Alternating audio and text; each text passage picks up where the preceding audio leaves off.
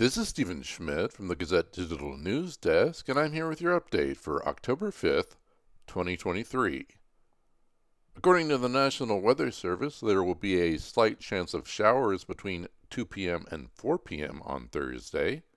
There will be increasing clouds during the day in the Cedar Rapids area, with a high near 76 degrees.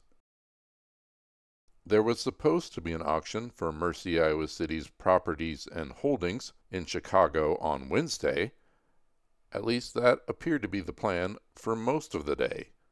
Then, without explanation, Mercy, Iowa City at 6:30 p.m. on Wednesday announced the historic auction for its assets as part of Chapter 11 bankruptcy proceedings would be continued to a later date.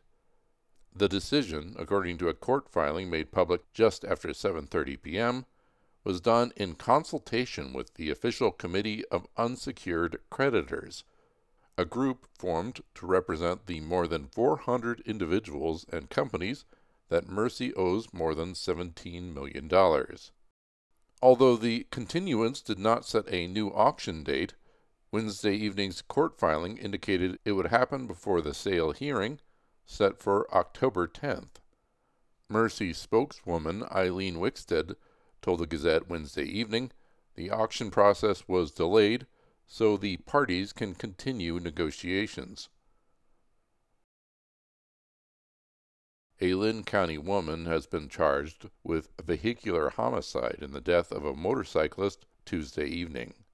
Debra Trimble, 60, collided head-on with the motorcyclist, Chad Craig, 48, of Cedar Rapids, while Trimble was attempting to pass another car in a no-passing zone on Cottage Grove Avenue near Highlands Court Southeast. Craig was pronounced dead at the scene. Trimble has been charged with homicide by vehicle, operating under the influence, and unsafe passing. A large fire broke out in a homeless encampment near South Gilbert Street in Iowa City Wednesday afternoon. The Iowa City Fire Department quickly extinguished the fire and no injuries have been reported. None of the nearby buildings were damaged, according to Fire Chief Scott Lyon, who spoke with the Gazette at the scene. The cause of the fire remains under investigation.